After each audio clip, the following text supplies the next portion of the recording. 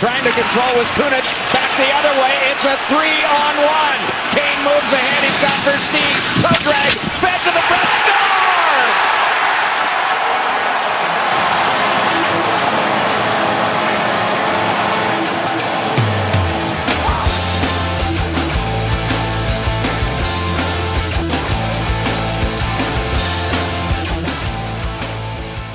All right, what is up? Welcome to the Sportscasters. It is March 4th, 2014. Kind of hurts to even say March 4th. We'll talk more about that later. Got a great show for you today. Pablo Torre. I feel like we made this kid. We molded this kid into a star. Had him on the show back when he was writing articles on SI about running backs from Oklahoma named Dominic Whaley. And then he kind of blew up during the whole Insanity thing. Oh, right, yeah. Because he went to college in Cambridge, and so did Insanity. And we had him on 2 times, like in a month, for that whole thing. And then next thing you know, he's gone from SI, and he ends up at ESPN the magazine, and we don't read that, I don't think. I can't remember the last time I opened it. He tries to talk me into it later. But he also appears on Around the Horn almost 2-3 times a week. And he filled in for Keith Olbermann on Olbermann's show the other day. So dude's blowing up, and we're glad for him. And he's going to finally be back on the show. First time since 2012 sometime. So excited to have Pablo back on the show. Also, I was trying to think of how you put it. I don't think he's a Sabres legend, but he's whatever's right below that. You know what I mean? Like, there's like Sabres busts, you know, and then there's like Sabres scrubs, and then there's a couple of other things which I don't know the names of, and then there's legends. He's not a Hasek or a LaFontaine. He's not in the legends category, but I think he's in the one below that. He's very well liked. I think he's universally liked from Sabres fans. There's not a lot of guys that are like, oh. And he's liked because he was the kind of guy who literally laid down in front of every possible. I mean, he was the Buffalo hockey player. Sure. He played, and his name, which I don't think we said yet, is Jay McKee, and he's going to be nice enough to join us from a vacation in Las Vegas to talk about everything that's gone on with the Sabres this week, which we're going to deal with in 3 things because it hasn't exactly been pretty, I don't think you'd say. Maybe effective, depending on how you look at it in some ways, but not pretty and sort of scary about what the history or what the future of the team might hold, at least in my mind. So we're going to do that. We're going to do a book club update today, a big book club update. One last time, because we missed a month in February, I want to talk about Ed Sherman's book. And then we're going to kick off Jeff Pearlman month, because his book officially is in stores today. So best of luck to Jeff Pearlman, who was on the Dan Patrick Show today. Oh, cool. Slightly better spot than here. But congratulations to him on that. So we do have a lot to do today. We're going to end with one last thing, and we're going to get things started with 3 things. Let's play a game, all right? On the count of 3. 1. Alrighty, I'll kick it off. 2. The oil patterns on a PBA lane are very, very difficult. 3. I might be able to beat Jamarcus Russell at quarterback. Did we just become best friends? Yep! I did it! Did what? I climbed this mountain! Huh. Well, I save hundreds on my car insurance with Geico. Oh. Geico. 15 minutes could save you. I don't know what happened there. The highlight that we played off the show. Oh, we're still running. It just started playing a Geico commercial. I had muted the highlight. Interesting. But then when the highlight apparently ended, it unmuted itself so that everyone could hear the commercial. Oh, it almost sounded like that intro was somehow slower, too. But That was funny. anyway, our first thing this week, we talked about it. It's a little local, so if you don't want to hear about the Sabres, skip maybe the next 5 minutes. But the Buffalo Sabres had a busy weekend. They traded away a guy who I think would maybe fall into that Legends category, and Ryan Miller. Absolutely. A guy that maybe had he spent longer here, he was definitely a fan favorite in his time here in Steve Ott. And they got a couple guys that they don't expect to be here long and draft Guys are going to picks. trade. Right, yeah, guys are probably going to try Stewart to flip. and Halak. And some draft picks. Then the next day, seemingly, I know this is brewing in the background, I guess, since before this, and supposedly are unrelated, but Pat LaFontaine resigns. And now Ted Nolan is very non-committal about an extension they've offered him, a 3-year coaching extension to take the interim tag off and give him the full-time job. But the Miller thing I think we saw coming. I was excited when I saw the trade. I think I said something on Twitter along the lines of, like, after the initial excitement of the deal wore off, I was a little bit sad that Miller wasn't going to be there. He's been there 12 years, and I know they really never won. I mean, they never won the ultimate prize with him, but still, it was a little bit sad. I mean, it was a necessary evil, I suppose, to have to trade a guy that's pretty well liked, but still, going to be weird going forward without him on the team. It was real funny how it happened, too. Tammy and I were Miscaster and I were driving to a wake right around the 6 o'clock hour, and at that time, the talk was still, this is going to be Miller's last home game. Right, yeah. The fans here are smart. Let's hope for a really cool Ryan Miller moment at some point in the end. There was talk that maybe they would pull him in the last couple minutes of the game. Just to give him that send-off. So he could get a send-off. Yeah. And then we go into a wake. And by the time we come out, the first period of the hockey game is over. And right away, the radio guy's like, all right, we're going to go to downtown for press conference. Right. And there's this guy talking about being traded, and I'm like, well, that's not Ryan Miller. And I didn't immediately recognize Steve Ott's voice. And Steve Ott's talking about being traded, and then he's like, going with Ryan. Yeah, and if you're not, and I'm like, did they really trade Steve Ott and Ryan Miller to one team? Yeah, so that went Better down. been one hell of a haul. And I happened to be watching the game because it was Ryan Miller's last game, or so I thought. And leading up to this, it was weird enough as it is that they would even play him, because they had played him the home game before. First game back. And then right, sat no, him the that, next right. game. Then they played Amroth. Right. So you thought Miller was done. Why would they play him? I've actually heard some suggestion that maybe they were trying to force another team's hand by like threatening to put him in the lineup again and risk him getting hurt, whatever. But I don't know. It was strange that they were even going to play him, but maybe it was a respect thing, like give him his last home game. But I believe an hour before the game. The company line on that was that Ted Nolan wasn't told he was traded, so he was just fielding the best team. Okay. I mean, that's sure. Maybe not. Right, and it does sound like Ted Nolan is it sounded like when Lindy was here with Darcy that they were very much together on the trades. Nolan sounds like a type of guy that's like, no, I'm a coach. You do the GM stuff. I'm going to be a coach. So he probably had some idea and maybe some input on players they'd maybe want to get back, but he seemed to have no idea that they were going to be traded that night, because otherwise I'm assuming they would have made some personnel changes. It was funny watching the game live because they gave the scratches, and it was like John Scott, who was like headed up to the press box, and I don't remember anybody else, but they had to then unscratch John Scott to play for Steve Ott, and they actually signed a kid or guy who works for the Harbor Center. Yeah, who works for the Harbor Center, played high school hockey in Lancaster. Yeah, still plays like men's league hockey, so he had his goalie stuff in the car. What a cool story. I've heard stories about that from other teams and other guys. And I believe St. Louis had to do something similar because they traded Halak. Oh, I okay. believe they also had to scramble. There was a story a little while back of a guy that almost got in the game because their starting goalie was sick or something like that, but they made their AHL guy made it there just in time. But this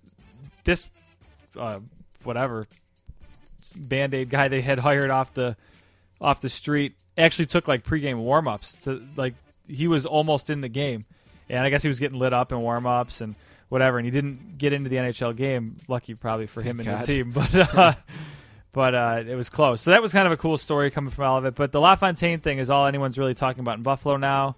I'm sure you talked to Jay McKee about it. It's weird, and if it's a power struggle between LaFontaine and Murray, it's incredibly weird because LaFontaine hired Murray. Right. So that's possibility A. Possibility B is that this was maybe why they brought him in. Come in, get some stability, hire a GM, and bow out. But you'd think if that was the case, they'd say that. It, right. And they haven't. Yeah, And the other thing that I keep going back to, and I know people will say, especially the Buffalo News folks, Mike Harrington, who's a good reporter, but he goes out of his way, it seems like, to just bash the Sabres at every turn. They all hate everything This over there. This doesn't look good for the Sabres for sure, but they kind of just dismissed the fact that LaFontaine did this almost exact same thing in the Islanders organization. Yep.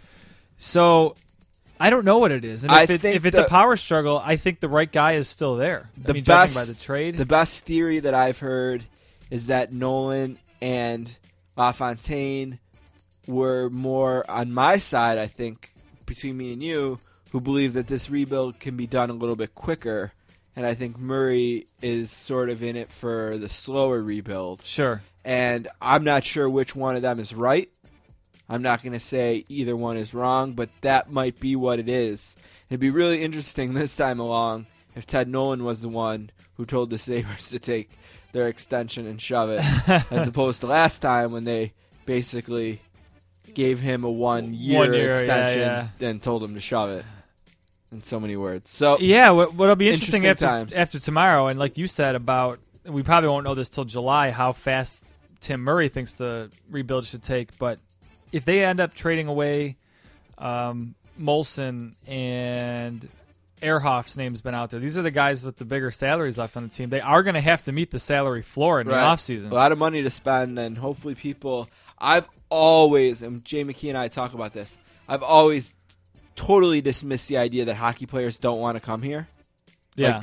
Because it's Buffalo. But hockey players might not want to come here because the organization appears to be in disarray. So hopefully they could get that sorted out before free agency. Absolutely. But that's that. We'll see how it plays out. Yeah, our second thing combined this week is on the same lines. The NHL trade deadline is tomorrow at, I believe, 4 p.m. Eastern. Sounds about right. So we'll have someone, hopefully Puck Daddy, in next week to talk about everything that goes down tomorrow. Weirdly enough, a lot of stuff has gone down today, which is not normally the case. And some names, I guess, have been not really anyone real big, but Luongo is a pretty big one. Yeah, Luongo is the big one, and that's a crazy one. I don't know what Florida's doing. I asked you, and you seem to not know what the idea is either. Part of having a team that's in the basement for me is I haven't really looked at the NHL standings. Florida's not making the playoffs, if that's your question. They're not even close to the playoffs. No. I don't get this move at all then. They trade away a kid that's supposedly their goalie of the future to a guy that makes in the $5 million range, and he's going to be making that until like 2020 something. The only team Florida's ahead of in the Eastern Conference is Buffalo. Wow. So they're not making the playoffs. So I don't know. But Roberto Luongo returns to Florida. And you know what? The Sabres traded for Halak, and everyone's like, maybe why? But, sometimes... But Halak's a UFA. Sometimes you trade for a guy to flip a guy. Yeah, I think... if they're going to try to move maybe Luongo, that's one thing. But that contract is going to make it almost impossible to move him. I don't know if they're trying to hit the salary floor for the next... I just know if I'm a Florida Panthers fan, I'm pissed. This is one of those moves that...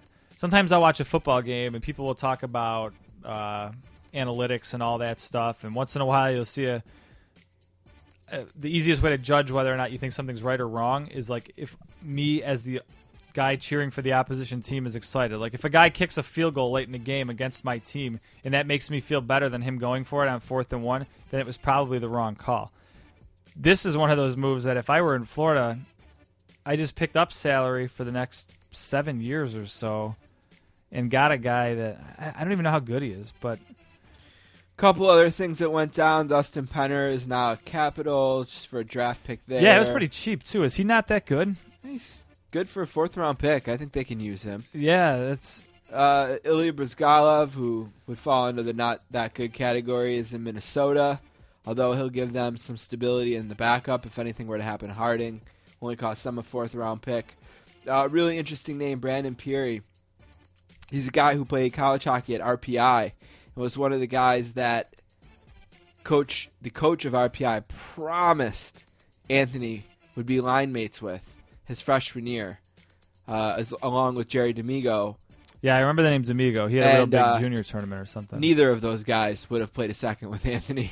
They both left before Anthony would have got really? there. So bunch of bullshit from a guy who's full of bullshit named Seth Thappert, who coaches RPI.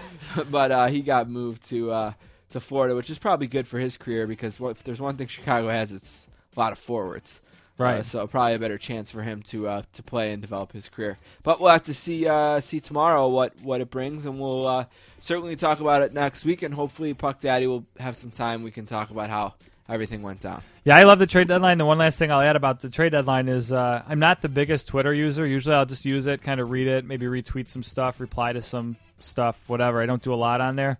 But it's absolutely the best on trade deadline day. If you're a hockey fan, like Twitter is the greatest place to be. You get to break things to your friends on Facebook that aren't on Twitter. So it's awesome.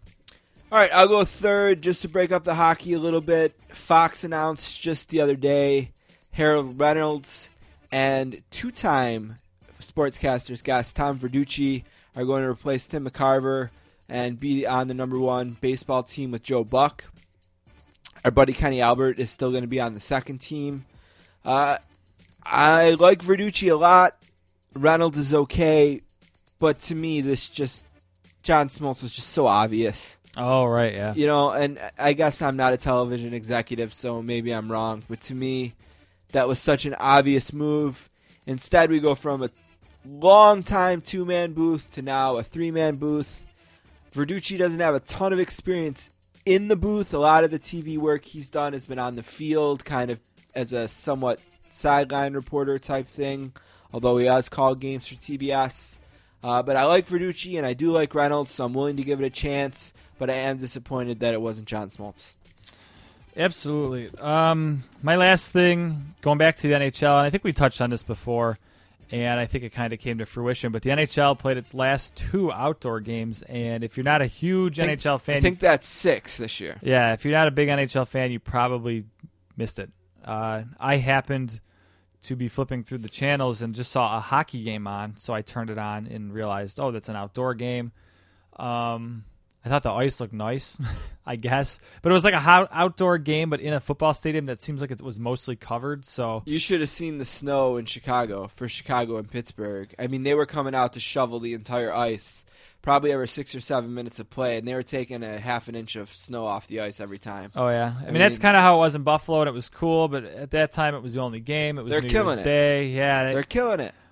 I definitely think it's cool, and if it came to... if it came to Buffalo again, I'd probably go. But I don't know how many times. You know what I mean?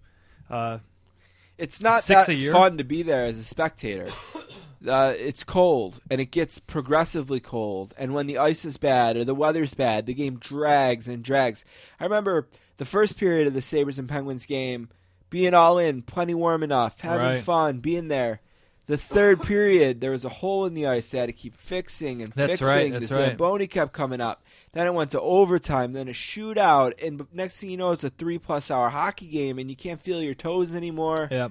And I think it's a great thing for the NHL, and they should do it on New Year's Day every year, one time, but that's enough. Enough. Yeah, like you said, the last 2 games, if I hadn't been flipping through, would have been totally anonymous. I would have forgot all about them. It would have been an afterthought. All right, we're going to take a break and come back with Pablo Torre. Well, they know that they got to be sure. If they're going to have any opportunity to freeze a puck, freeze it. If they're going to have a chance to deflect the puck in the corner, they got to do it. Here's a chance and a score! Yale has done it!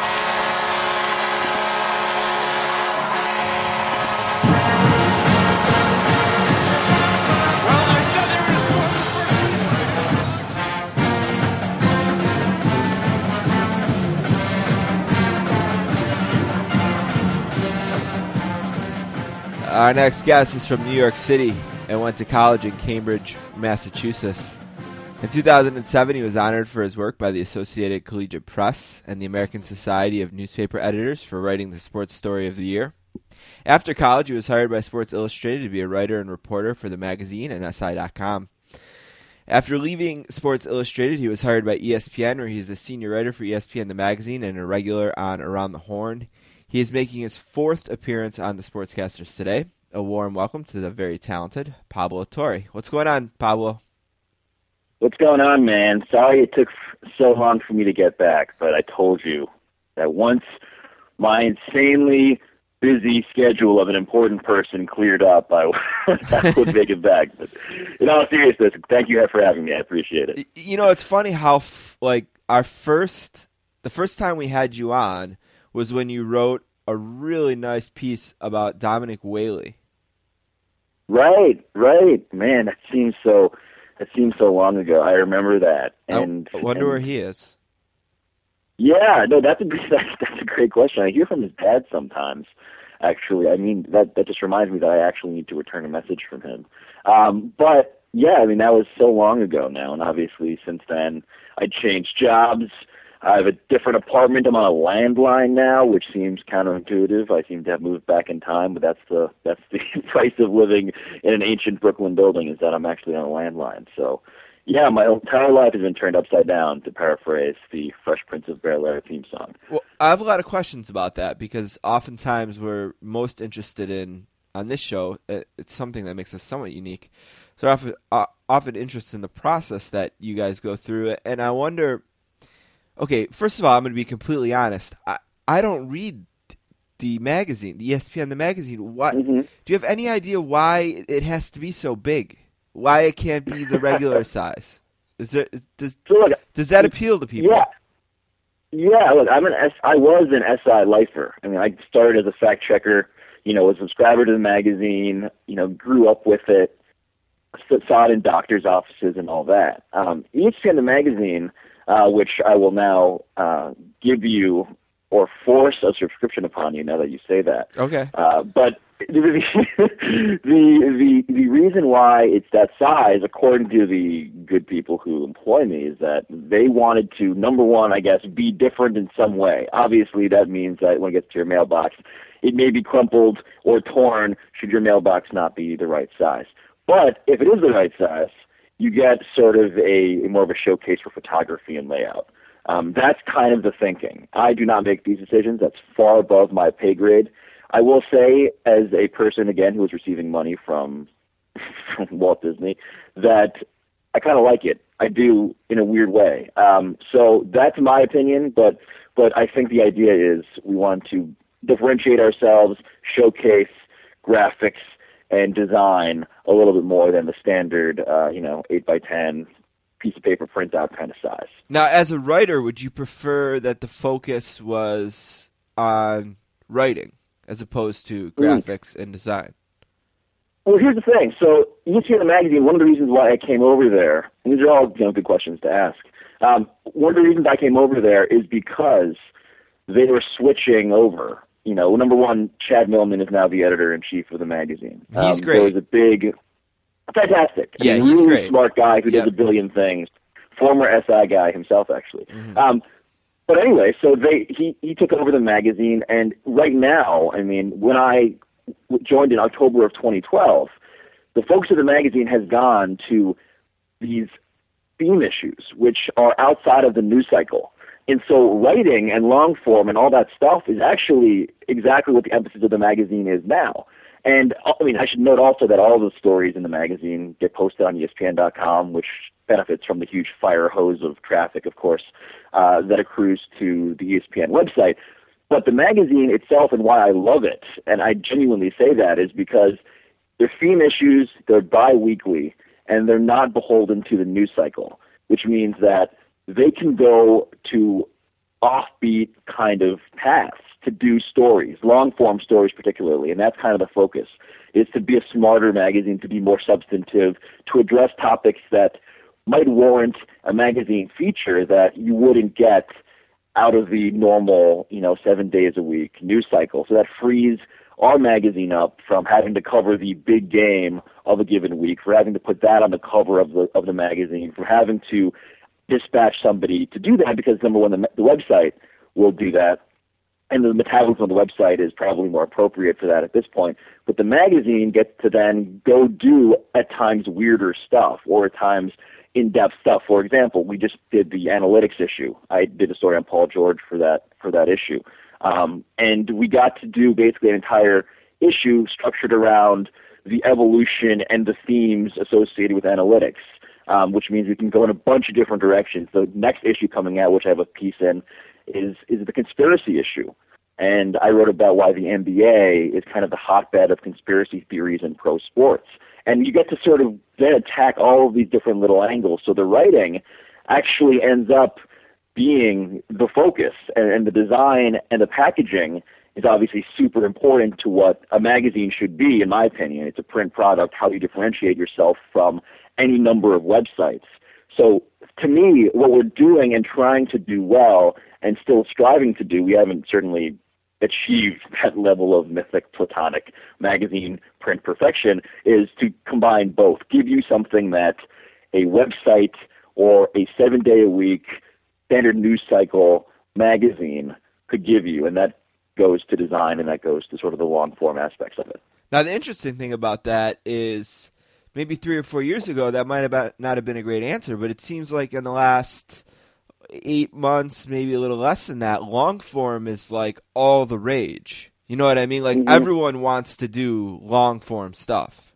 We were just talking to Matt Crossman, who used to write for the Sporting News, which has gone the way of the dodo bird, and he does a bunch of different things now, and he says, anytime someone reaches out to him, he's more of a freelance, it's always about the long-form stuff. It seems like that's kind of a new way to get people. People want to read long-form suddenly. Yeah. I mean, it's interesting, the evolution of that, because I think in magazine journalism generally, there is certainly a kind of trendiness to long-form. And I know the guys who run long-form org, the Twitter account is @longform. Right. But those guys do it for all magazines, and they do a good job. And there's a certain trendiness to it. I mean, part of that could be something to monitor and make sure we just don't do long form for long form's sake. By no means do I think that a good story needs to be minimum 3,000, 3,500 words or more. I think that journalism could come in any number of good story lengths. The best stories need not be long by definition. But I think that there is kind of this understanding that given what the internet can provide, given what readers' habits are now, that long form is sustainable. And that's a way to kind of establish your quote-unquote brand, and I hate using that word in any way that's not ironic, but I will use it sincerely here, that it's good to be associated with ambitious, serious, smart journalism. And long form is often the easiest, or not the easiest, but the most obvious way to indulge that ambition. So to me, yeah, I mean, it's a net positive by all means. It's definitely a net positive. But by no means do I think that, a great column or a great 1,000 word or 1,500 word story, I don't think that those have been eclipsed. I just think that long form, especially for what ESPN the magazine does, makes sense, because we're trying to give you, here's a printed product that we can throw at you and you hold on to and you page through. You want to sit with it, to marinate in it in some extent. So that sort of makes sense given the actual physical design of the thing. I have kind of a follow-up, but I need another piece of information first, and that is, I know you said your articles appear on ESPN.com. Can you write specifically for ESPN.com? Like, I guess what I mean... Yeah, okay, go ahead. Yeah, no, that's a good question as well. So I write... So my title, because, part of the, I guess you can call it reorganization of ESPN the magazine, is that it was all brought under the umbrella of Bristol. So it used to be based out of Manhattan. And I had no association with ESPN the magazine when that was the case. But they moved a couple of years ago back to Bristol. They changed staff. There was a lot of turnover. Chad came in. But part of it was because they wanted it all to be in-house. They wanted there to be this kind of coherent, I'm going to use another corporate terrible buzzword, but synergy, I guess, between the magazine and the website. We're all under this corporate bureaucratic umbrella. Why aren't we coordinated better? Why aren't we in touch with each other more in daily meetings? And so those two things, the magazine and the website, were sort of joined. The magazine has its own office, its own building, Building Zero over in Bristol, which I've visited a couple times, and it's a very nice place with lovely people in it. And the website has its own quarters there, but the idea is a web and magazine writer should be interchangeable, that there's no reason to build these we should be building semi-permeable walls between content divisions, because the corporation, the business, the magazine or the website is better when there's mutual sharing of resources. And so, for example, I covered. I went to and I did a story. I went to Mexico to do a story on Canelo Alvarez before the Canelo Floyd Mayweather fight. And then, for example, they sent me. That was ahead of the fight, and they sent me to Vegas to cover the fight and write a column off of it. And that was just for ESPN.com. So, by all means, the majority of my assignments are for the magazine. That's where I'm needed most. That's where I think my skill sets probably to some extent make sense the most. But I do assignments on an ad hoc basis for ESPN.com. I'm technically senior writer for both. And, for example, again, I'll go to the World Cup actually this summer, which is an entirely other conversation we can have. But I'll go to the World Cup and be writing, I believe, exclusively for ESPN.com, going to games, traveling Brazil for various cities for a month, and that'll all be at ESPN.com. So there is this kind of content and personnel sharing spirit that's going on. So if Linsanity happens tomorrow, there's no reason you can't do what you did for SI for ESPN.com, right? Yeah, and not only that, I mean, one of the cool things that can be at times, overwhelming is that you'll do something theoretically for a story like that. If it's Linsanity, it's February 2012 being transplanted in 2014. I would do this stuff for the web, undoubtedly. Maybe I do an in-depth piece for the magazine, depending on what part of that bi-weekly cycle it is, the first or second week. And then I'd probably go do something for SportsCenter or for another show and do a multi-platform thing, do a video on-camera thing somehow for another program should the news story warrant that. So, yeah, I mean, it's a whole ecosystem of stuff, which by all means I'm still getting my feet wet in and getting accustomed to. Well, that brings us to a whole other set of questions, being that when you left SI for ESPN, did you envision having as big of a role as you've had on TV?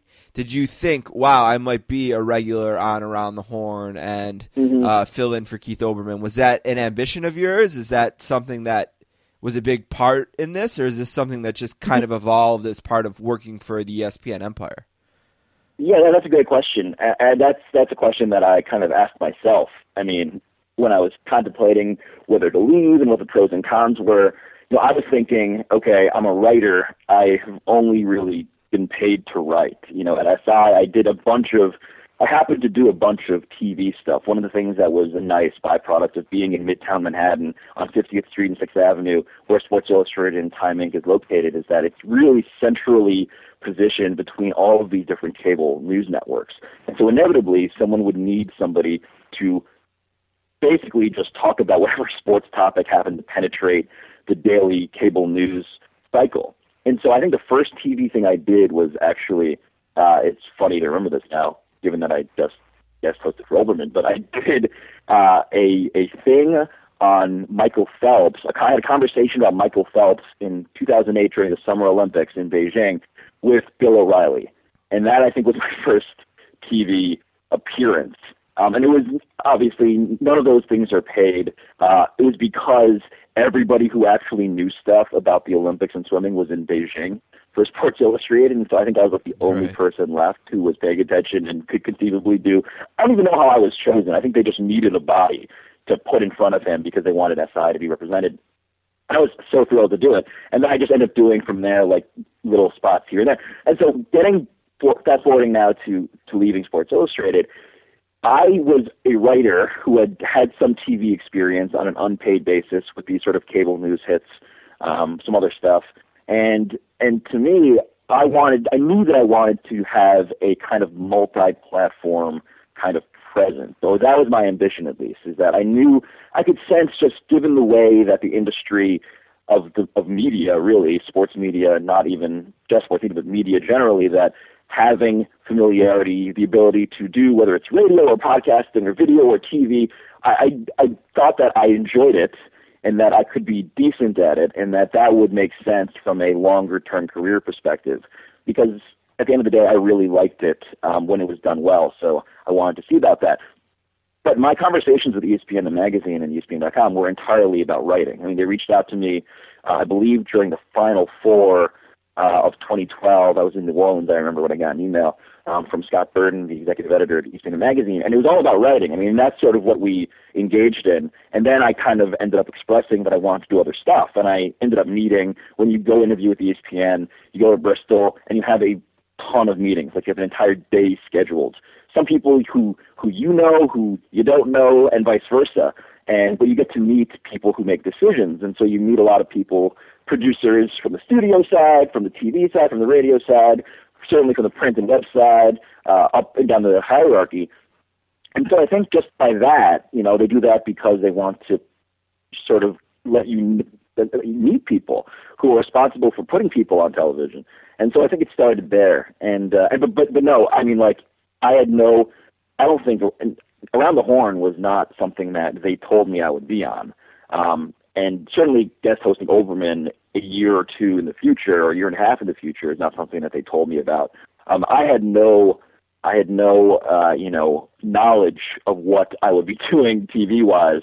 But I remember, I think it was October that first month, Around the Horn, our coordinating producer, Aaron Solomon, emailed me, and Tony Reale, who had been following me on Twitter, and we had sort of become internet, I don't even know if we were really communicating, but we followed each other, and he reached out to me and had some super encouraging words before my first show, and it was a test show. I mean, it was one of those things where they email you say, can you do this date? We'd love to see how you do. And then I did the show. I was incredibly nervous and terrified, and I made like a Mighty Ducks reference or two or three or four, and they invited me back, and so you just sort of keep going with it until they tell you to stop, showing up, or they stop sending you the scheduling emails. So that's all that happened. It really came after the fact.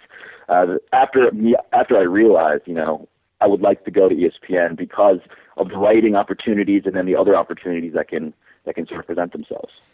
I want to ask you a few questions about Around the Horn, because I can remember exactly when Around the Horn started. And I want to say that I don't think I've ever read so many miserable reviews for a show. I mean, oh my God, these writers are such blowhards, and this is the worst thing ever invented. And here we are, however many years later, and the show is still there every day, 5 o'clock. And I don't know if initially it was a Max Kellerman thing, switching over to Reale is what made the show better. I don't really know, because I kind of liked both, so I don't know that it's that. Mm-hmm. But what do you think it is about this show that has turned it from being just the villain of sports television, something that ESPN just needed to abort as quickly as possible, to being this very, very long-running, successful show partnered up with PTI, which is maybe one of the most successful ideas in ESPN history? Right. So I should caveat everything that I'm about to say by noting that I'm probably the least qualified person on the show to opine about this, because I am the youngest tenured person there by age, at the very least. Frank Isola, who just joined the show, I have a little bit of a head start on in terms of chronological joining of the show. But I have thoughts on this because I like you, as a consumer. I remember when the show erupted. I remember yelling at like Jay Mariotti and being and sort of being mystified as to who this person was and why he was so opinionated and angry all the time and all that sort of thing. I'm very much from the same generation of people who watched it and was momentarily confused by it, or alternately, became addicted to it, and sort of waxed and waned in terms of my own viewing habits. But this is what I can tell you is, first off, I think Max Kellerman is one of the smartest people working in sports media. But I never worked with him. I know him on a kind of professional colleague level. He's at ESPN as well, and he's a big boxing fan. We've talked about boxing a little bit. Yeah, I don't think it was his fault. I like Max. I think he's just a different. I think he and Tony are very different personalities, as obviously similar as they may be in their ability to be excellent hosts. And hosting, as the Overman sort of thing taught me, is this intensely difficult job that is, the DNA required for that job is different from really any other television job, just as a matter of category, different from correspondent or guest, certainly, or producer even. The host is this, it's a performative role that requires so much. But anyway, so my understanding is that at some point when Max left and the original creator of Around the Horn, Bill Wolf, left. Eric Rydholm, who is the executive producer of Around the Horn now and PTI and DLHQ, or Highly Questionable as it's called now, he who created PTI, he took it over, and he had his own sensibility. And Eric has become, one of my better friends in professional life and in normal life. He comes through New York a lot, and we hang out. And he's one of the smartest, most forward-thinking guys. I mean, just a brilliant television mind, and otherwise just a guy who has a sense of what works on TV and what doesn't, and just thoughts about the media and all other sort of industries. He also was super involved. I believe he might have co-founded the Motley Fool, this financial news and satire site. Really well-rounded guy. But his sensibility was, I think a couple of things, a couple of ambitions sort of set in, and some of this even in the last several years was Around the Horn. It benefited from the 5 o'clock PTI, the 5 to 6 happy hour kind of PTI block.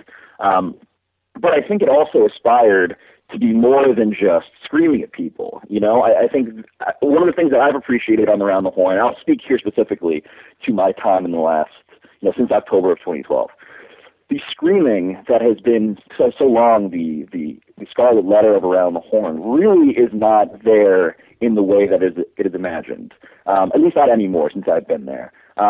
Certainly, for example, you have some of the characters that you remember. I mean, Woody Page is everybody's, often unhinged, often really funny uncle. I mean, his character, who he is, all that's real. That is who Woody is, and we want Woody to be that way, I think. But that doesn't mean there can't be room for other personality types.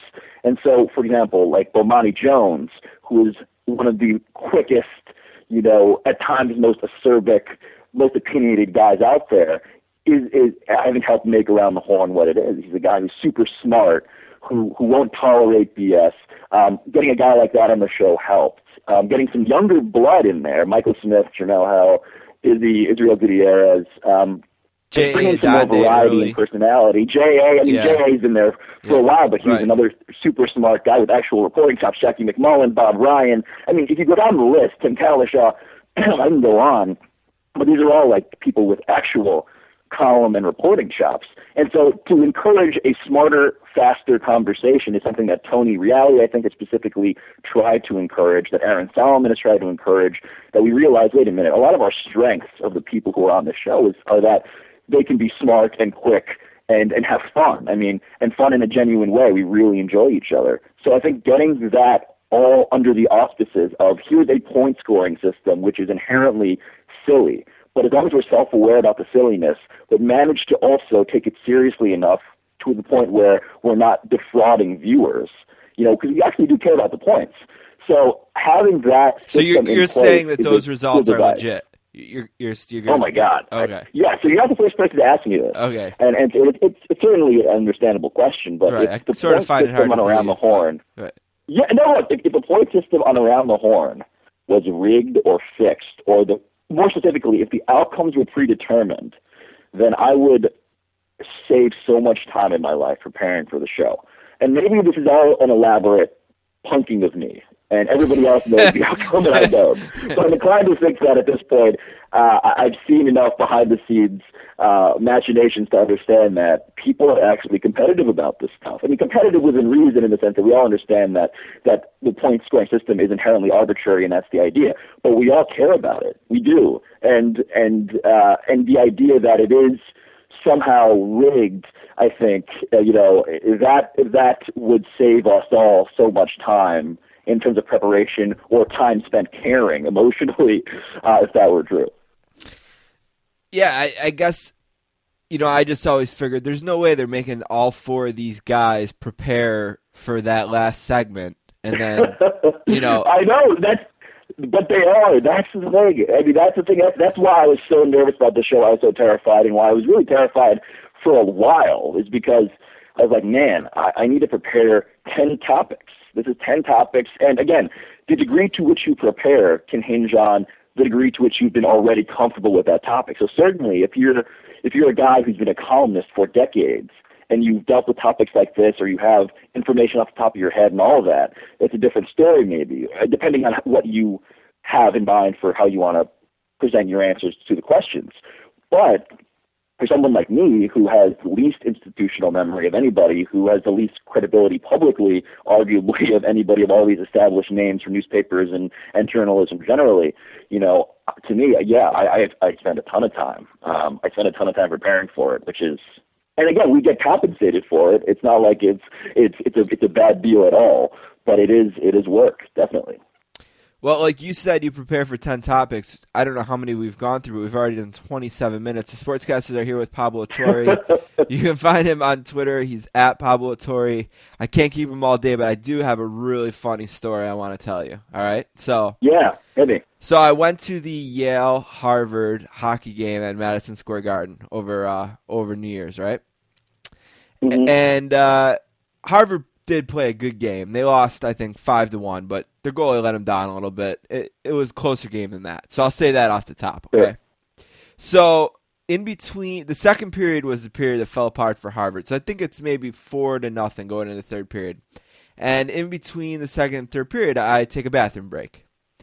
And I go into the bathroom, and I notice that, well, first of all, you got to get your boys together because the crowd was probably about 80-20 Yale to Harvard. I don't know if that's a New York thing or why it was like that, but maybe it was a national championship thing. I'm not sure, but it was a hugely dominated Yale crowd. So I get into the bathroom. I get into the bathroom, and it's pretty much all blue, and then one poor guy in there in the Harvard shirt, And I mean, this isn't, Veteran Stadium here, but there's a little bit of ribbing going on to this guy, Mm-hmm. And it's like, it's good-natured, hockey smack. Like, yeah, we won the national championship, you guys haven't won one since 1989. You guys stink, this kind of stuff, right? So the guy's comeback, okay, the guy's getting killed, and he stops mid-urination, turns to the hecklers and says, yeah, but who's got a bigger endowment? Oh, God. Was this accompanied, did he turn around, all the way? Well, he turned, just enough to protect himself, I suppose. Okay, because because there are several levels to that joke, one of which is incredibly explicit, right? And something of a double or triple entendre. And then there's the general, the Ivy League endowment smack talk. Yeah, he came back with endowment smack, and that's you gotta. I mean, look, at some point, I will say that. At your most desperate times, I don't know if the right move is to ever cite the endowment fund as managed by a variety. I mean, our bankers are better than yours. Is that kind of the? Well, and the fun, the more I thought about it, is it wasn't Harvard playing, I don't know, State College of Ohio. Well, that's a bad example because they probably have a decent endowment. State College of Iowa or something. I mean, Yale's endowment is several billion as well. I mean, I think I love it. In some way, I think Harvard has $6 billion more. $6 billion more. I think I said. Yeah, I think in some way it's maybe maybe a terrible Harvard fan has the only recourse, the only time when he can cite that, is to a Yale fan. Maybe that's the empowering effect of being yelled at by Yaleys at a urinal. I'm sorry, by the way, that we didn't get to work that in on the show and Around the Horn. I was hoping we could get explicit Harvard Yale smack talk going, but again, just to put a bow on the show, to bring it all back. I mean, one of the things I love is the idea to have these random shout-outs at the end of the show if you win. And I regret not winning that week. Otherwise, it would have given you DAP, you and your bro DAP, for Yale and the Yale hockey entourage, which has taken over the United States of America. But it's also just to, it's one of the things I love is to be forced to learn and pay attention to and care about and do, make some phone calls on sports that I wouldn't care about otherwise. It keeps my sort of metabolism going. So I do think that the show has that effect. I mean, you can get into stuff like, one of the things I like about the show is you get to do hockey when it calls for it, you get to do soccer when it calls for it, all this other stuff, and then you get to also do like these social issue stuff. Like we talk about Michael Sang and Richie Incognito and all these things that you get to have opinions on that you otherwise would not have a platform to talk about. And that's something else that's gratifying. But anyway, the Yale hockey, the Yale hockey Illuminati, yes, I respect your power, certainly. And here we are on Monday, and Friday I will be in New Haven for Game 1 of Yale-Harvard ECAC hockey first-round playoff action. So it never ends. It never ends. No, enjoy that ride, man. That's awesome. All right, thank you so much for doing this again. You've been a great friend to the show. We're glad to finally get you back. Again, it's Pablo Torre on Twitter, and everyone knows now you can find him on Around the Horn and ESPN. And in this thing, they call ESPN the magazine, which I guess, since you're such a good guy to me, I have to try to hunt down and see what they write in there. But check it out. It feels weird to show for an ESPN product, but it's worth it. Right. I swear, Steve. Thanks, buddy. All right, take care.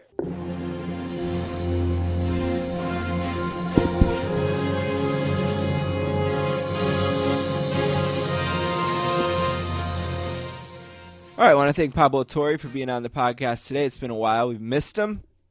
Book club update today. This was supposed to be the start of Showtime Perlman month, but I want to give Ed Sherman one more week as well because we missed a week in February. So 2 books today to remind you of. We'll get Sherman on next week to talk about his Babe Ruth's Called Shot, The Myth and Mystery of Baseball's Greatest Home Run by Ed Sherman. It's about the home run we all know where Babe Ruth either did or didn't point before he hit his home run. And there's all kinds of great insight into what the answer to that baseball legend is. So Babe Ruth's Called Shot for the last week for the Book Club Book of the Month, The Myth and Mystery of Baseball's Greatest Home Run. The other Book Club Book of the Month, the one that we're going to start for March, is Jeff Pearlman's new book, Showtime, Magic, Kareem Riley, and the Los Angeles Lakers Dynasty of the 1980s. He, of course, is the author of our one-time Book Club Book of the Month, Book of the Year, Sweetness, The Enigmatic Life of Walter Payton. By the time Jeff gets here, I hope he still feels like talking about the book. Dude's been everywhere, some really cool spots. He was on the Dan Patrick Show today, which is just a little bit bigger than our podcast. Congratulations to Jeff on what's a fantastic book. It's everywhere starting today, March 4th. Available, full release, Showtime, Magic, Kareem Riley, and the Los Angeles Lakers Dynasty of the 1980s. We're going to take a break, and we're going to come back with the Buffalo Sabres. I want to say a Buffalo Sabres legend. That might be a little strong, but he's somewhere probably in between legend and whatever's before that. Certainly one of the all-time great Sabres in terms of getting down in front of pucks and blocking them, and the guy who, if he didn't come up with a staph infection the day before Game 7, there'd be a Stanley Cup banner at the First Niagara Center. So we're going to take a break and come back with Jay McKee.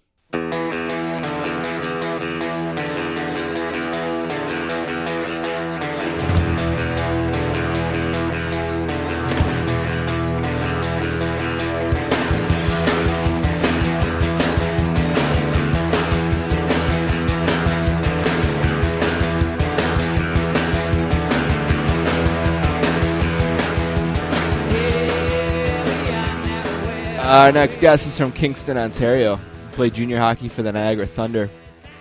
After being selected by the Sabres in the first round of the NFL Draft, he went on to play over 800 NHL hockey games. He's making his first appearance on the podcast today. A warm sportscaster's welcome to Jay McKee. How's it going, Jay? I'm doing good. How are you? Had to bring you into some Kingston rock and roll there. Perfect. Never complain with that. Hey, I got a lot of questions I want to ask you about some stuff that's current, but I can't imagine what it's like for you, but there's still days, and I'm 100% honest about this, where I wake up and the first thing for some reason that comes to mind is fucking staph infection. Yeah, it's honestly it's something that will never leave me.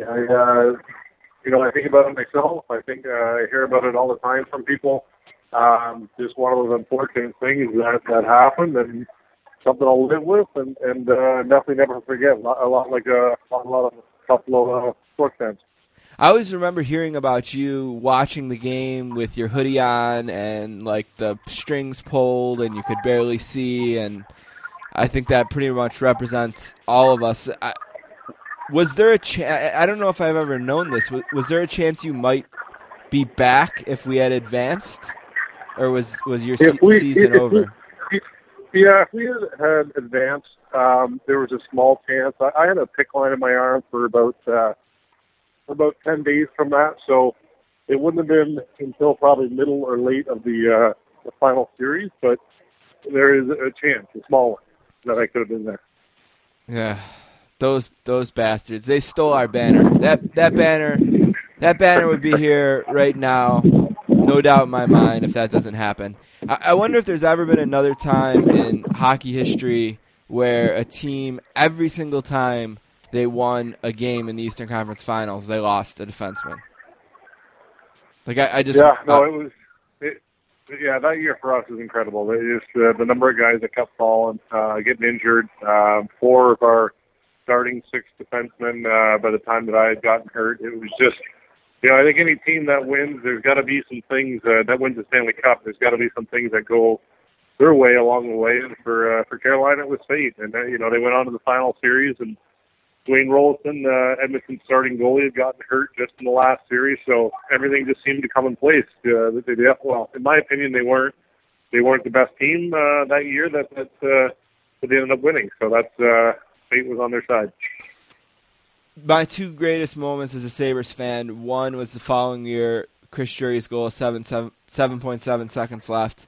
The other one was walking out of the arena after Game 6 against Carolina. I don't know if I've ever had a feeling as a Buffalo sports fan walking out of the arena that night in the way that atrium can be when it's filled with people walking out thinking, all right, we're gonna do this now. We're gonna win this. So. Yeah, you know what? For me, I remember going home and grabbing something to eat and just saying we're winning this. I mean, I had that feeling after that game. There was no question in my mind that not only the next game, I just felt we were winning the cup, and it was that night that I went from having pain in my shin to my leg blowing up and almost getting to the point where it had to be cut off about 8 hours later. So, it's an ugly infection. Staph is something that you don't want to mess with, and it's a serious infection. And unfortunately for me, it's not something that we could have caught sooner, only because guys play in pain all the time, and I had minor pain in my shin, both shins, not just the one that had the infection, but from blocking so many shots and banging around on the ice for 3 full playoff series and a full NHL season. You're kind of always playing with pain, and there's no sign that we could have realized it was something worse until it really hit and got into my system, the infection. So it's unfortunate, but I felt the same way you did. I thought we were winning for sure. Well, one thing we're not doing anytime soon is winning, and you always seem to have some pretty spot-on opinions on Twitter, and I kind of want to get, your tenure ended, that was it for you here. One night you play Game 6, and Danny Briere scores in overtime. The next day you have a staph infection, and you never play a game for the Sabres again. And then we all know what happened to the team the following summer, July 1st, 2007, which still haunts all of us to this day. And it's, I don't know, one playoff series since, I think, maybe 2, but it's never recovered from the end of those 2 runs. And as you see players who, someone asked me the other day, is anyone left from those teams? And I think Drew Stafford is the only one left. And then Talinder now, who's back, kind of, I think. Yeah. Right. So. Yeah, you're right on that. Millsy's gone now, but he was one of the guys that was still around. Stafford wasn't around for the 2006 run. He might have been there the following year. Yeah, he was there the following year because I remember. I just remember him being the one to jump in, and when Drury got hit on the boards against Ottawa. I remember he was the one who jumped in, and that was one of his first games. So I guess you can count him for the, at least the second run. But as you see all these players kind of go on, and maybe there was some kind of a debate internally on whether or not Miller should stay, or you should try to keep Miller, or Miller should go. What do you think about the direction the team is headed in right now, and the way things have shaken out the last couple of days? Well, I think regarding Miller, I think they had to trade him. I think with him being unrestricted this upcoming summer, the team's obviously going through a rebuild. I think you can't risk losing the asset for nothing. And I hate to call Ryan, who's a good friend and a great player and a guy for the city of Buffalo, an asset. He's obviously more than that, but in regards to the value he had, they needed to trade him, needed to get something for him, which they did. And hopefully St. Louis has a good run, and they'll turn that second or that third round pick into a first. But with that situation, he goes on, he gets an opportunity, a real good opportunity to win a Stanley Cup in a very short time with St. Louis. If Ryan really wants to be in Buffalo, and if he chooses to go elsewhere, it's not because he doesn't love Buffalo. I know he does, but he has the option still to come back to Buffalo and sign there this summer. So what Buffalo gets is possibly a couple first-round draft picks in that trade. They could get Ryan back again, and I'm not saying that's going to happen, but Ryan does see what they're doing here. I think the team, obviously they went through an unfortunate situation with LaFontaine in the last few days here, but the team is definitely, they stockpiled a lot of first-round draft picks. They obviously get their own first-round pick every year, but Vanek, Palmerville, Gostad, couple possibly with Miller not trade. Maybe Molson is gone at some point for a first or second rounder.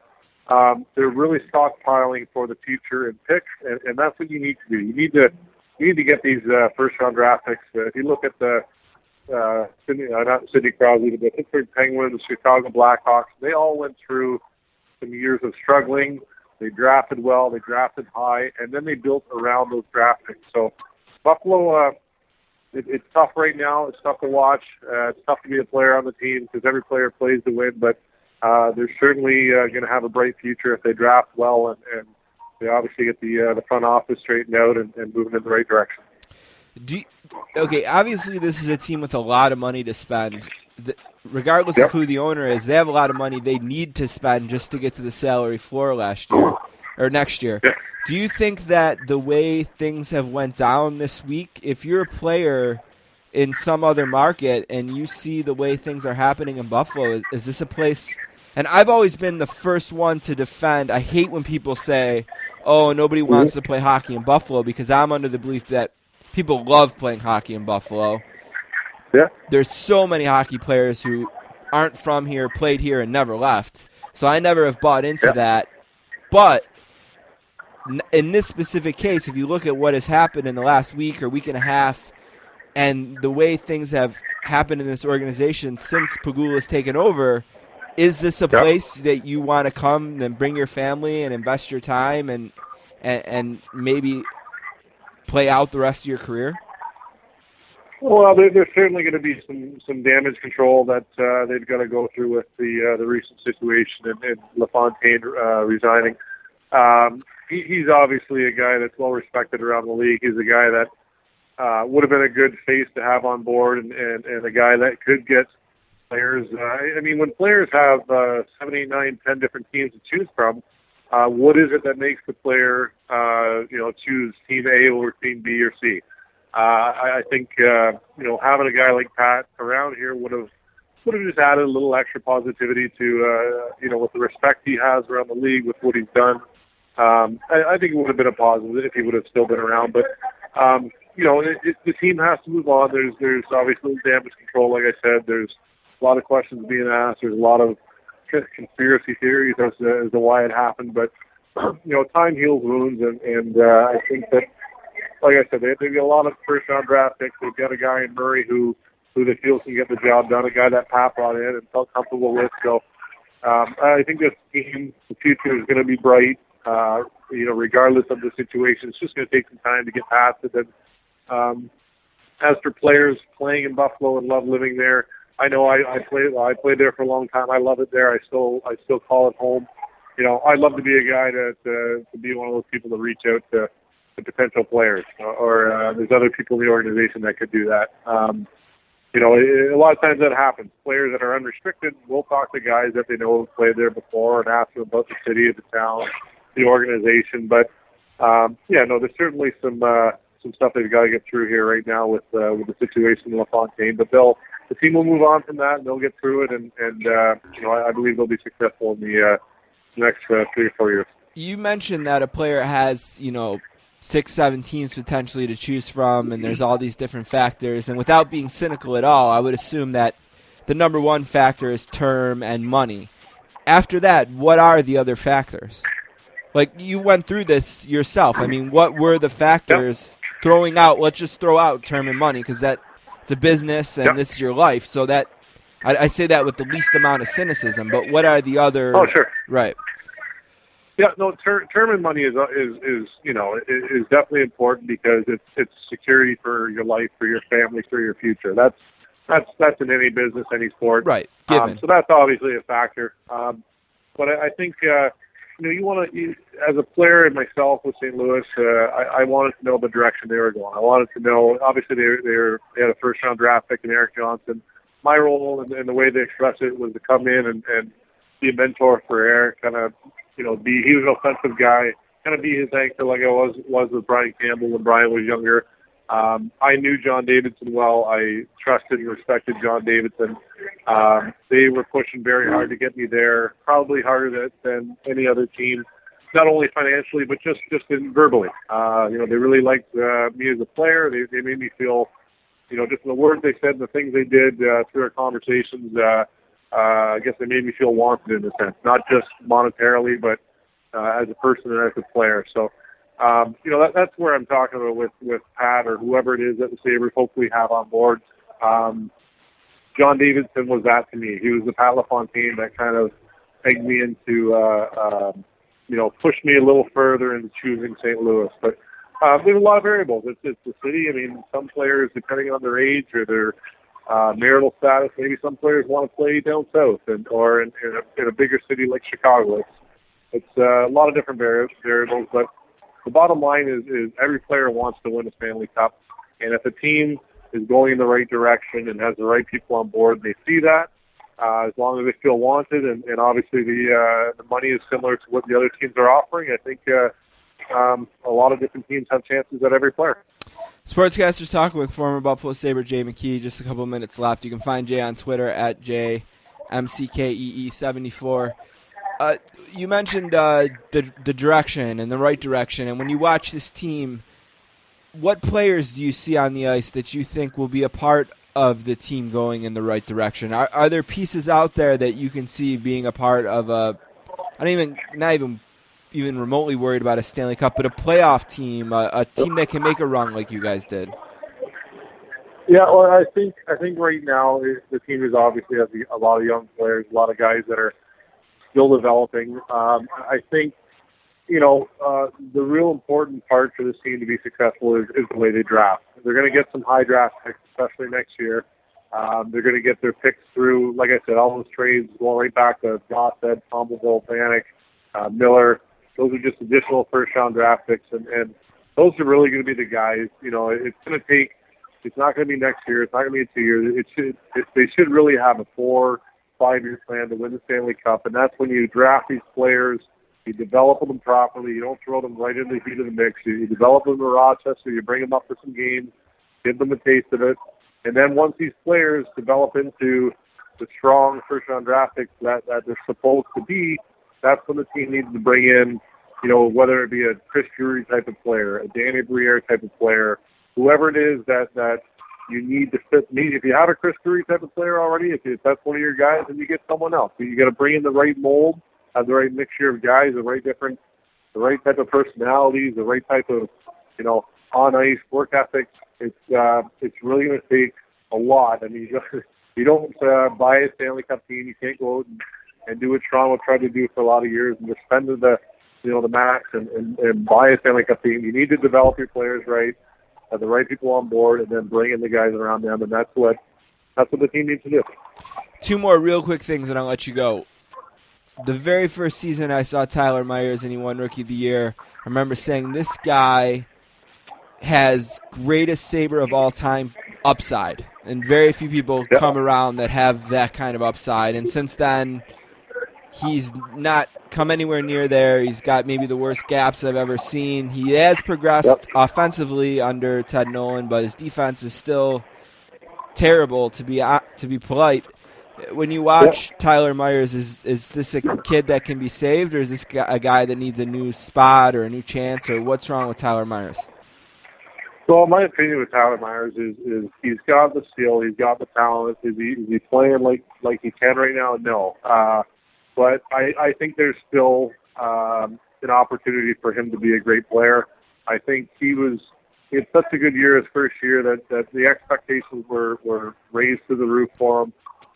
That never really gave him time to develop. When you have a young defenseman that's kind of put in the spotlight, they're going to have growing pains. It's not always the first year. Sometimes it's second. Sometimes it's the third. But Tyler was never given any time to struggle. You know what I mean? He had such a good first year, so fans just expected, and he got obviously a big contract to follow things up after a couple of years, and he's never had that time to go through the growing pains, which I'm hoping, fans are hoping, obviously the organization is hoping, maybe that's what he's going through now. They know how he can play. They know what he can do. I think if you get the right guys around him, and for lack of a better term, a better team around him, take a little bit of pressure off his shoulders, that'll allow him to play a little bit better. So I'm not writing him off. He's a great kid. He's got a good work ethic. He's got all the skill. I mean, he's got the size that I'm jealous of. It's an easier game when you're a bigger guy. If you look at Zdeno Chara. Zdeno Chara is one of the top defensemen in the game. No forward wants to go up against him in the corner. He wasn't that good his first few years. He struggled skating. He struggled with the puck. He was minus, I think, 26 or 27, 1 or 2 years. He took time to develop, and we haven't given Tyler Myers that time. So I'm not writing him off. I hope he's going to be a big part of this team, and I hope he someday raises his Stanley Cup about 8 feet in the air in Buffalo one night. All right, very last thing. We started with maybe the worst moment in your Sabres career. Let's end with what sticks out as the best. For me, that's tough. I was very fortunate to have 10 years in a Buffalo Sabres uniform, and I cherish every year I had. I feel very fortunate for it. Going to the Stanley Cup final was a thrill. 2006, that run was a thrill. It's hard to really pinpoint. Even my first ever game was a thrill. My first goal. There's so many different things that were big for me. It's hard to really pinpoint one. Well, thank you very much for doing this. I know you got other things going on, so I really appreciate it. Thank you. Not a problem. My pleasure.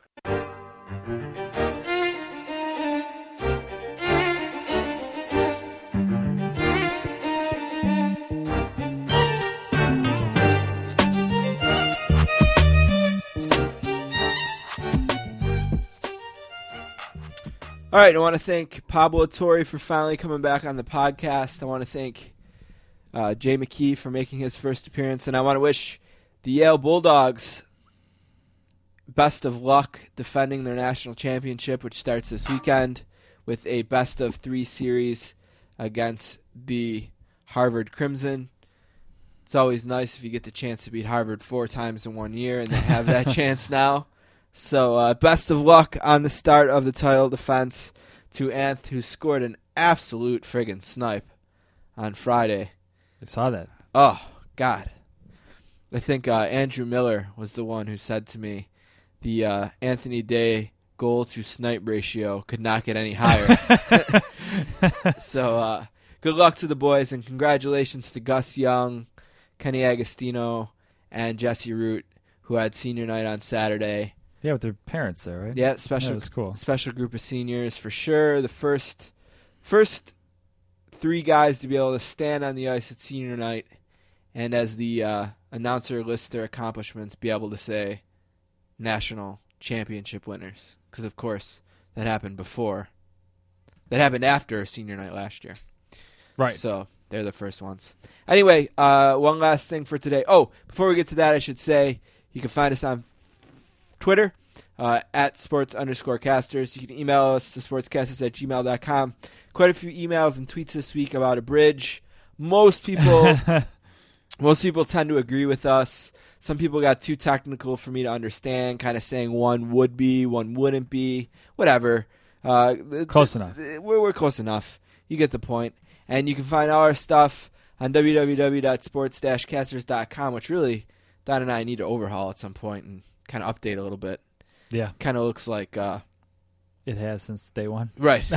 And also, you can find us on Stitcher and iTunes and all the other third-party apps where you listen to podcasts. And if there is one out there that you use and can't listen to us, let us know and we'll try and make it happen. Absolutely. One last thing for me this week goes right back to hockey and the Sabres and kind of the end of an era.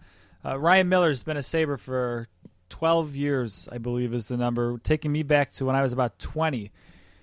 Even at that point, I guess I'm technically a grown-up, but you're still kind of a kid, and you kind of grow with the players, and you've got guys around like that. And I heard Michael Pekka on the radio the other day, and I heard him talking, and he's maybe my all-time favorite Sabre, but never won the big one. So I think when I was listening to him, my thought was, man, I wish he won. I want to listen to this guy, and I want this guy to be like... Can I say something about Mike Pekka? Yeah. Started the tradition of not touching the conference championship trophy. That's right. First guy. Yeah, I do remember. Oh, was he? I didn't know he started it. But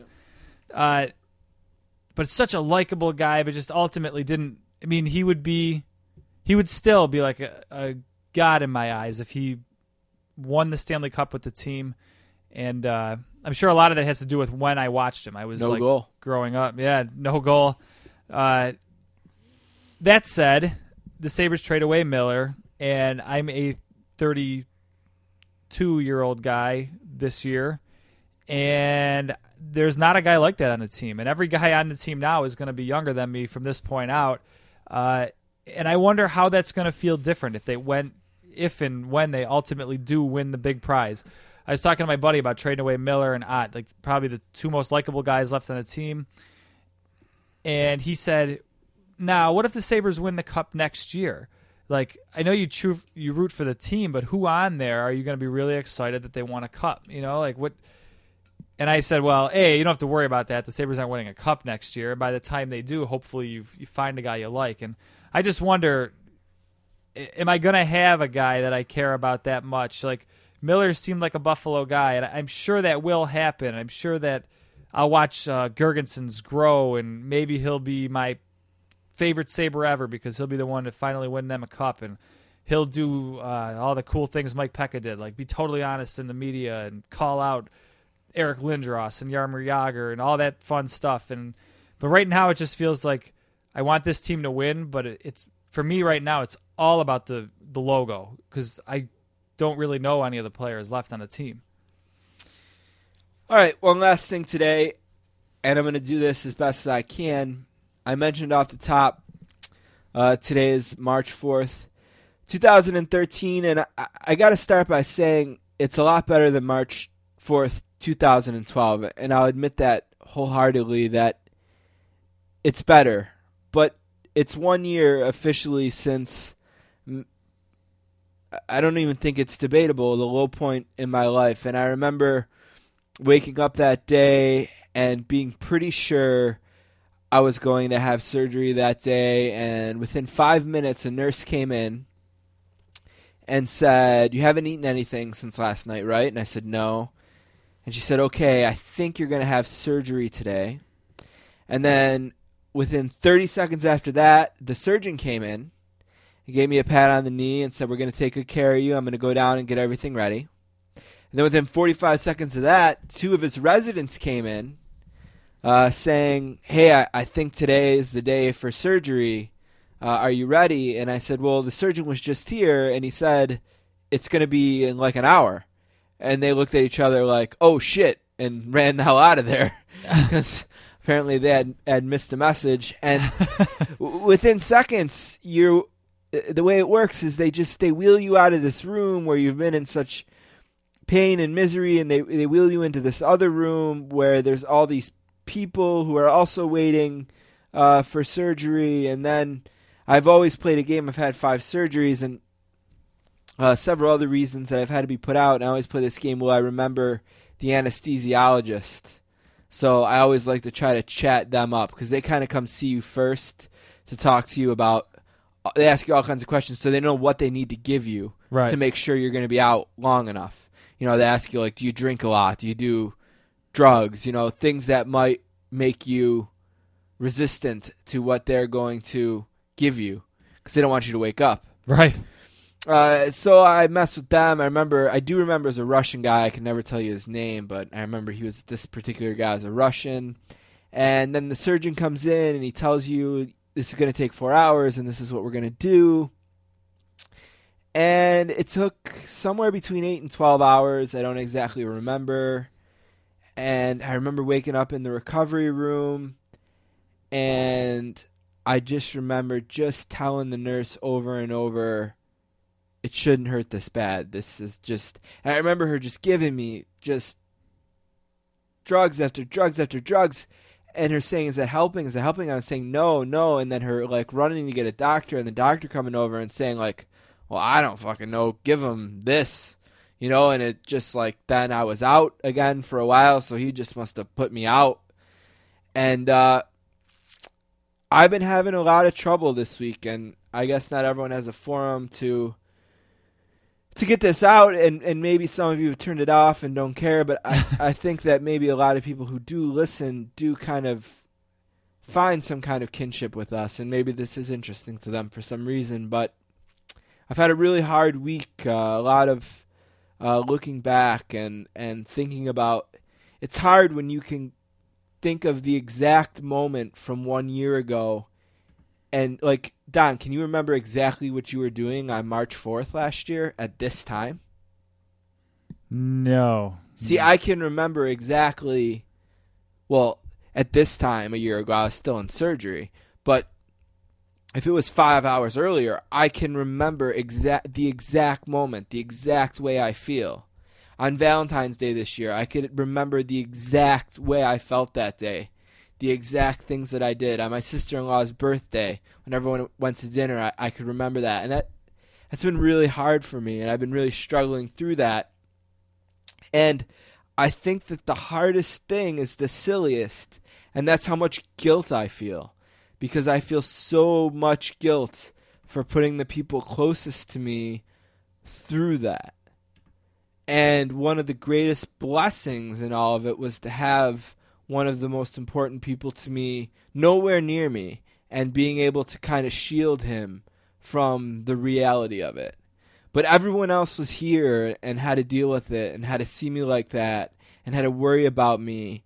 And my poor mom, who thought I was going in for 4 hours of surgery, I can't stop thinking, even right now, the surgery was at 11 o'clock, so right now we'd be at the 6 hour mark, 6.5 hour mark, and I can't imagine what she was going through, wondering why it's 2.5 hours later and she hasn't heard anything, and how that must have felt on the 7th hour and the 8th hour as it just dragged on and on and on.